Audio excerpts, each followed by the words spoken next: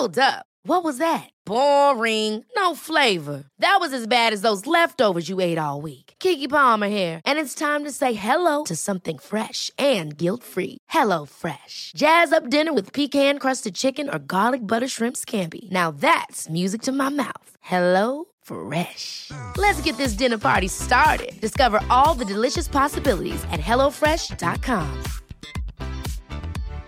When you make decisions for your company, you look for the no-brainers. And if you have a lot of mailing to do, Stamps.com is the ultimate no-brainer. It streamlines your processes to make your business more efficient, which makes you less busy. Mail checks, invoices, legal documents, and everything you need to keep your business running with Stamps.com. Seamlessly connect with every major marketplace and shopping cart. Schedule package pickups and see your cheapest and fastest shipping options from different carriers. With rates up to 89% off USPS and UPS rates. And with the Stamps.com mobile app, you can take care of mailing and shipping wherever you are. Make the same no-brainer decision as over 1 million other businesses with Stamps.com. Sign up with code PROGRAM for a 4-week trial, plus free postage and a free digital scale. No long-term commitments or contracts. That's Stamps.com. Code PROGRAM.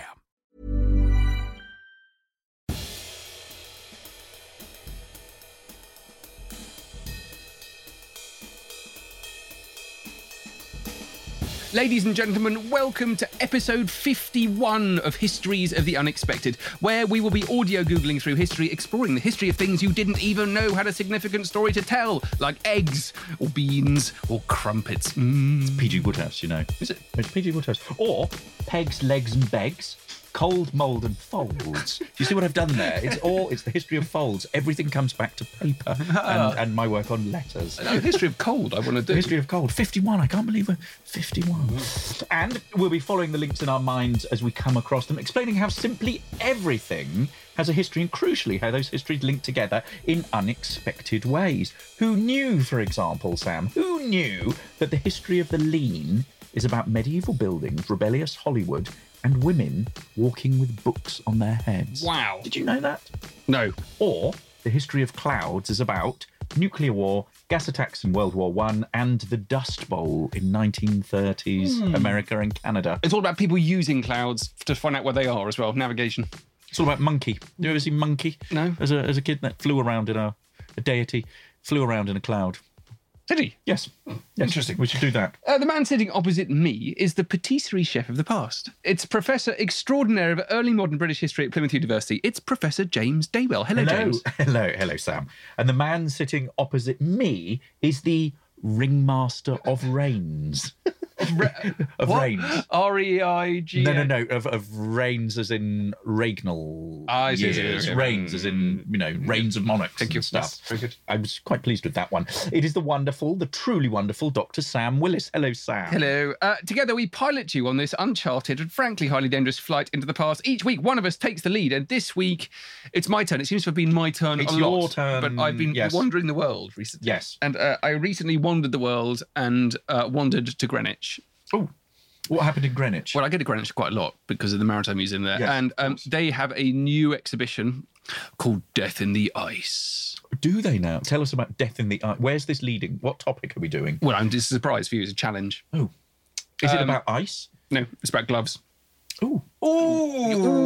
It's Sammy. your favourite topic. Ooh. Here we are. So I know nothing about We gloves. have done a podcast on gloves. Do you know what number it was, actually? Can't remember. Early on, I think. Yeah, maybe number 4. Number 4? Very long time ago when we were just little babies in the podcasting world. So this is an update to the history of gloves, because one of the things we're doing is making sure we update all of the interesting stuff that we've done before to help you understand how our understanding of history is progressing. We have to be honest, though. We are also revisiting a lot of these ourselves because we are writing a book. True. What book are we writing, James? We are writing Histories of the Unexpected, which you can all buy in late 2018, just in time for Christmas. And I can't think of any better present for anyone in your family, anyone that you know. Anyone in the world. I'm going to buy at least 3 of them, 300 of them. You're going to give me one? Yes, I'll sign it. Thank you. So there I was in the Gloves. Death in the Ice exhibition, which is an exhibition about artifacts and relics, I hate that word, relics, which have been discovered relating to the Franklin expedition. Ah. John Franklin. So this isn't Benjamin Franklin? Not Benjamin. No. Sir John. Sir John. The English explorer who goes up to the North Pole. He is not, I repeat, not trying to find the Northwest Passage. Right. Everyone thinks he was trying to find the Northwest Passage. Disappointingly, they even said in the exhibition that he was trying to find the Northwest Passage. He was not. He was there to measure the differences in the magnetism of the Earth. Right. And that was very important to Victorians. This is in 1845, and they realised it was all to do with navigation, it was all to do with control and empire. And so we'd started measuring the magnetism of the Earth at the end of the 17th century, but we weren't able to go to the most distant places we needed to, and we weren't able to measure at the poles where magnetism changes the most. It's very difficult to actually measure magnetism at the poles because it changes very rapidly. Anyway, he was there. And that's why he was where he was when he vanished. So he goes to this place. And everyone's like, if you read all of these histories about Franklin, with the exception of Andrew Lambert's brilliant book, everyone wonders what Franklin was doing, why he had abandoned his ships. Well, he'd abandoned his ships because he'd gone to magnetic north. That's what they were doing there. So anyway, he's sitting there at magnetic north, ships disappear, Franklin disappears, everyone dies. It turns into a horrible mystery. And we've recently discovered his ships, refound his ships. Wow, with all the stuff intact on them. Yeah. And some of those artefacts are on display at Greenwich, and it is pretty impressive. Wow. What sort of things? They've got a variety of things. They do have a wonderful variety of bits and pieces relating to the ships and relating to life aboard. And they've also got artefacts which had been discovered on land. So they got in trouble. They tried to march to safety, and so that the trail of Franklin across the Arctic can be traced. Right. And some objects ended up in the hands of the Inuit. So this is a really, really interesting story of the Inuit knowing actually very clearly and very well what had happened to Franklin. And it took us, even now, no one had actually thought of talking to the Inuit and saying, do you know what happened to this Victorian expedition? And of course, they're like, yeah, it's just over there. HMS Terror was found in Terror Bay, which seems like a pretty obvious place to hunt for it. So it's part of their tradition. Anyway, it's part of their tradition. Yeah. And one of the great things they do in the exhibition is to tell the story through the eyes of the Inuit as well as through the eyes of the Victorians themselves, and then all of the many different further expeditions that went out to find Franklin. Right. Okay. Got that? Yeah. One of the things in the exhibition, I'm getting my exhibitions and expeditions muddled up, are these. Gloves. A pair of gloves. Now, it says here, these gloves may have been forgotten after a member of the Franklin expedition laid them out to dry on Beechey Island. This is one of their camps. We do not know who they belong to. So, James, you are a famous historian for being able to read gloves. Yes, I'm looking at it. Believe it or not. I'm looking at it on a picture, on a photo on a screen here. They look like they are they're fabric gloves. Yeah. So are they cotton or wool gloves?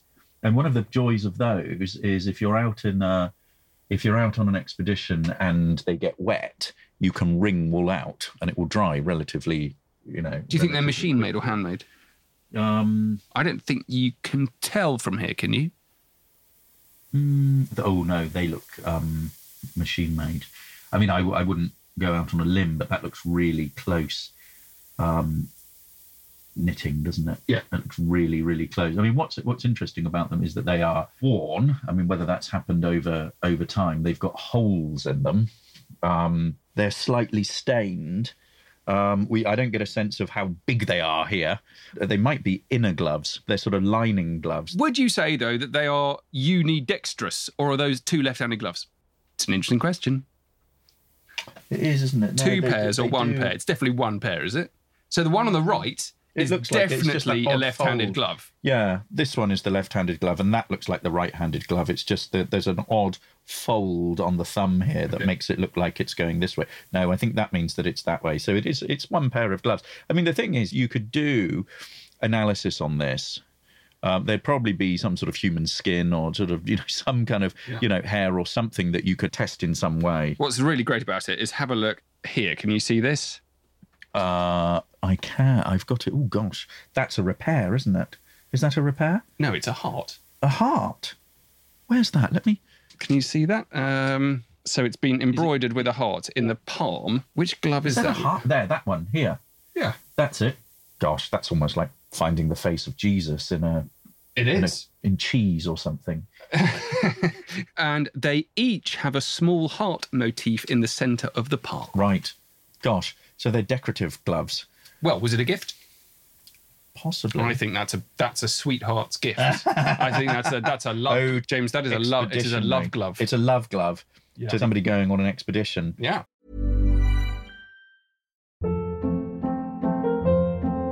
Hold up. What was that? Boring. No flavor. That was as bad as those leftovers you ate all week. Keke Palmer here, and it's time to say hello to something fresh and guilt-free. HelloFresh. Jazz up dinner with pecan-crusted chicken or garlic butter shrimp scampi. Now that's music to my mouth. HelloFresh. Let's get this dinner party started. Discover all the delicious possibilities at HelloFresh.com. This is the story of the one. As a maintenance engineer, he hears things differently. To the untrained ear, everything on his shop floor might sound fine, but he can hear gears grinding or a belt slipping. So he steps in to fix the problem at hand before it gets out of hand. And he knows Grainger's got the right product he needs to get the job done, which is music to his ears. Call, click Grainger.com, or just stop by. Grainger, for the ones who get it done.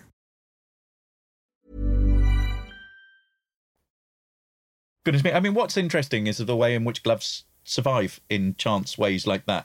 I mean, if you have a look at historically how gloves have survived, and I'm sure we talked about this in the past, they either survive because they are kept in museums, like the wonderful collections in the Victoria and Albert Museum, or the wonderful collections of the Worshipful Company of Glovers. Yeah. What these are examples of decorative gloves that are kept because of they're important for a history of design or aesthetic. Or what you have is archaeological gloves. And that's an example of an archaeological glove. Absolutely. So it's something that has survived in that kind of way. What you get is a completely different kind of glove. Who on earth would want to keep that glove in a fancy design museum? Well, one of the sailors, if they had survived, they might have come back and then kept it and then donated it to a museum to be preserved. Yes. So that's got three identities, that glove. That is, we assume, an inner wool protective glove, which will go inside maybe a sealskin mitt, or some kind of fur mitt for Arctic exploration. But it's also, those gloves are also a gift. I would suggest, because of the heart. Maybe, I'm assuming it was a woman. Maybe that's wrong. Maybe it was a man. But I'm assuming the lover who gave those gloves put them on before giving them. So there's a kind of a direct link. It'll be cold. Kind of a direct link between the skin of one and the skin of another thousands of miles away. So they're protective gloves. Nice. They are a gifted glove. They're a present. They're a link back to England, we're going to assume. And a link back to a domestic life, I suspect, which is about as far removed as possible from the wilderness of the Arctic Circle. So they're an archaeological glove, but they were probably discovered by the Inuit. So they would have meant something different to those Eskimos who discovered it, different from the Westerners who would have discovered it. They would have been able to read different things into that glove. So those gloves can say a great deal to an awful lot of people. And now they're museum gloves that are associated with this expedition. So they have that kind of meaning, and there are stories being told about them. It's quite common for gloves to have that kind of journey. There's a very famous pair of gloves associated with James VI and I of Scotland and England. And we don't know the sort of early story of them. So we don't know about whether he actually wore them. We don't know who he gave them to, but they crop up in the collection of Ralph Thoresby, the collector, who has a sort of little museum in Leeds where they are. Whether we're talking about turn of the century, so late 17th, early 18th, so a contemporary collector. 18th century, a contemporary collector, an antiquarian and topographer, Ralph Thoresby.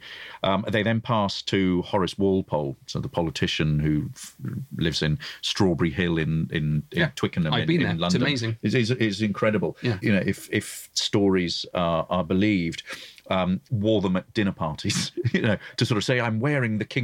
How did he get the king's gloves? Wearing the king's gloves, because basically when Thoresby dies, they're up for sale. How did Thoresby get them? We don't know. But there must have been a market he's for basically gloves. I mean, we talked in an earlier podcast in this recording session today about collectors, and yes, absolutely, there's a market for books and manuscripts and objects. So sort of curiosities. Yeah, and clothing, and clothing. So people would have had that. Then they descend to the Worshipful Company of Glovers, eventually through another collector. So the idea that, that somebody has a collection for a particular period during their lifetime and it has a particular meaning for them within a particular collection and then goes on to other collectors afterwards. But what you have is a sort of peculiar sort of series of journeys that this glove takes. The interesting thing here is that in the case of the James VI and First glove is that we don't actually know whether it's his glove. What we know, though, is that it travels with a provenance. So it travels with a particular identification. There are gloves at Lambeth Palace Library, the Archbishop of Canterbury's place in London, that are Charles I's gloves, that are supposed to be the gloves that he had on the scaffold.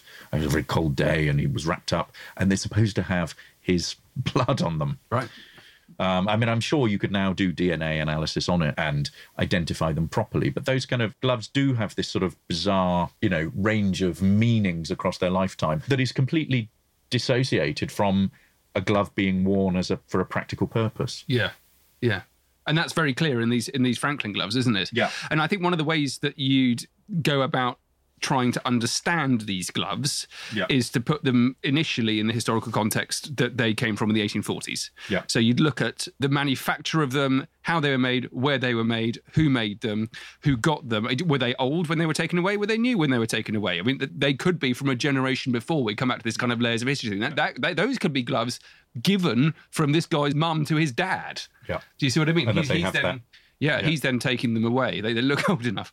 But then I think it would be really interesting to look at the history of those gloves within the context of other explorers' gloves. Yes.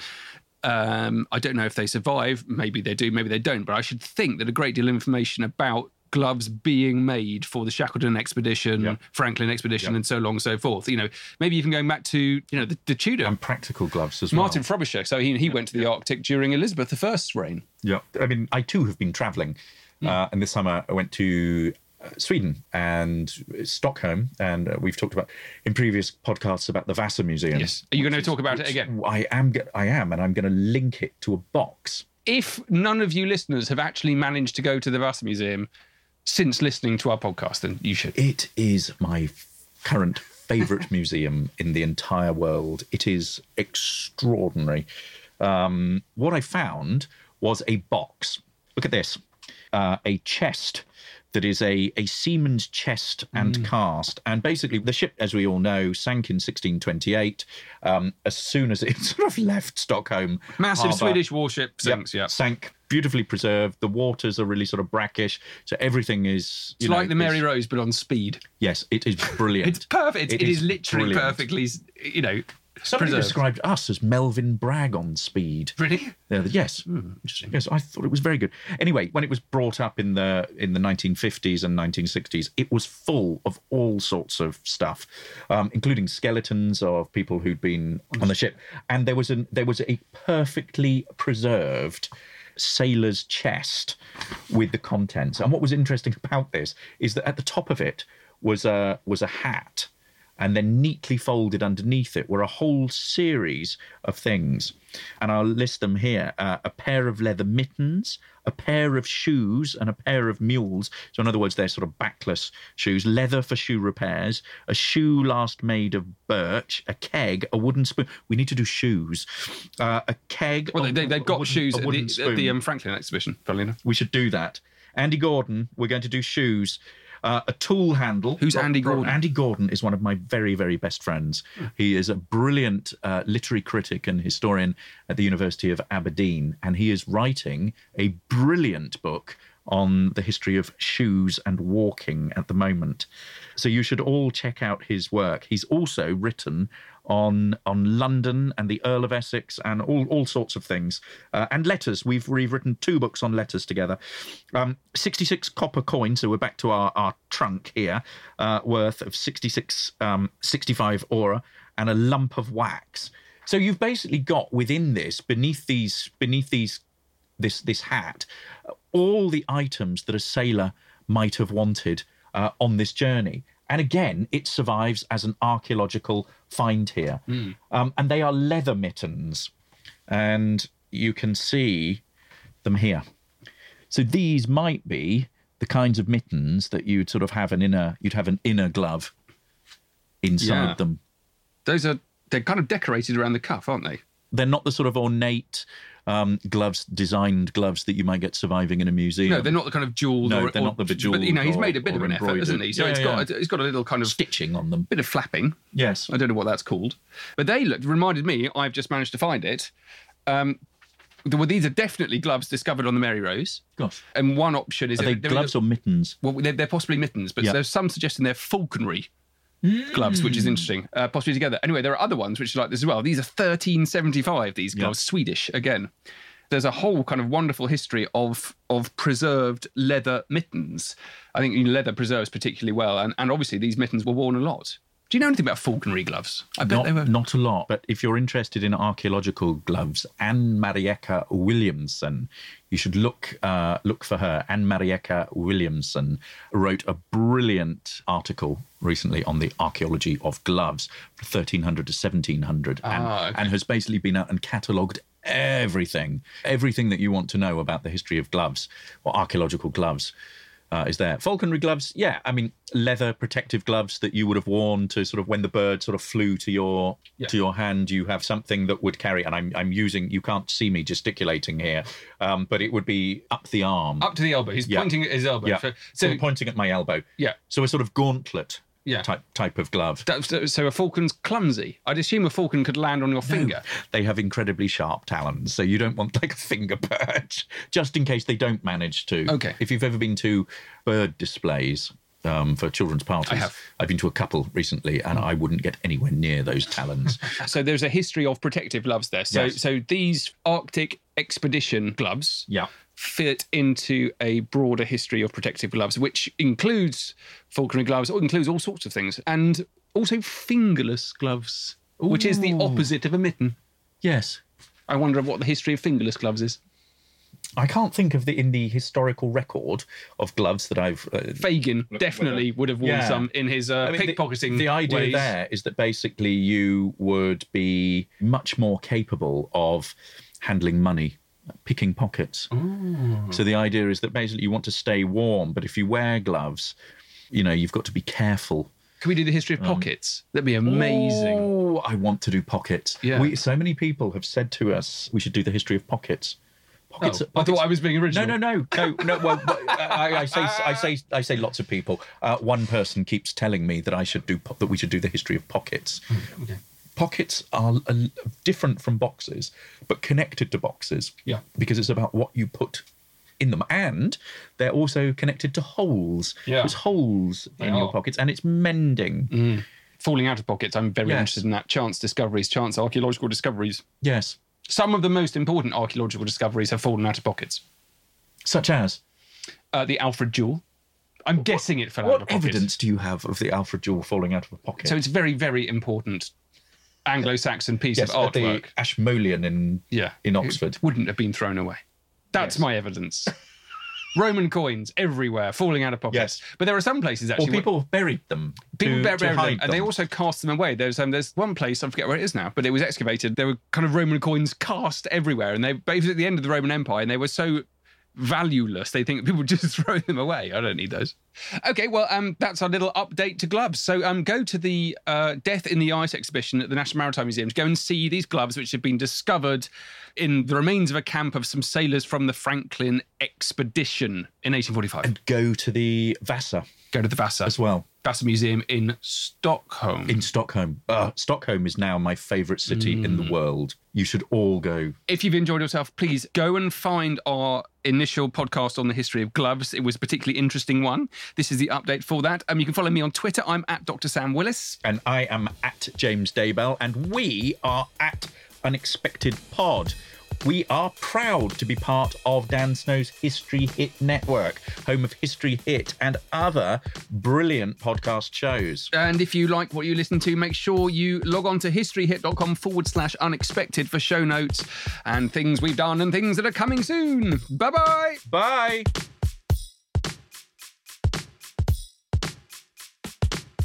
If you enjoy this podcast and you like learning about the past, check out my latest venture.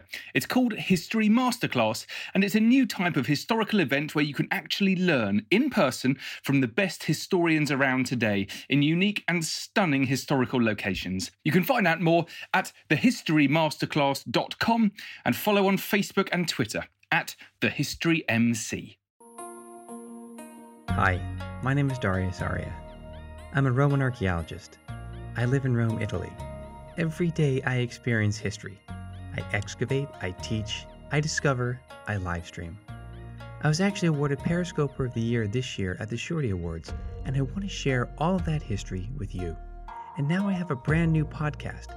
It's called Darius Arya Digs. It's available to download and listen to for free on iTunes. And you can also find the podcast, Darius Arya Digs, at historyhit.com/Darius Arya Digs.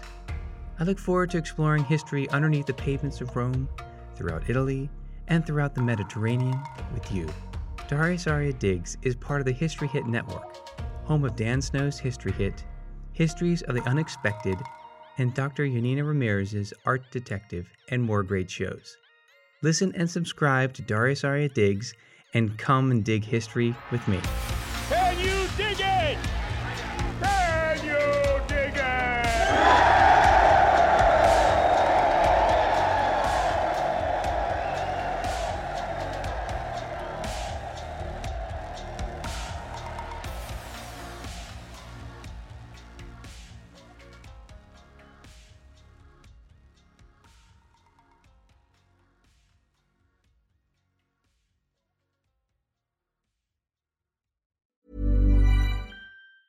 Even when we're on a budget, we still deserve nice things. Quince is a place to scoop up stunning high-end goods for 50 to 80% less than similar brands. They have buttery soft cashmere sweaters starting at $50, luxurious Italian leather bags, and so much more.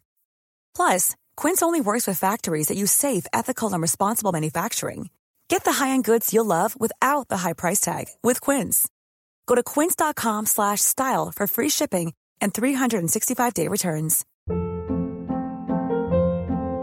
Hold up. What was that? Boring. No flavor. That was as bad as those leftovers you ate all week. Keke Palmer here, and it's time to say hello to something fresh and guilt-free. Hello Fresh. Jazz up dinner with pecan-crusted chicken or garlic butter shrimp scampi. Now that's music to my mouth. Hello Fresh. Let's get this dinner party started. Discover all the delicious possibilities at HelloFresh.com.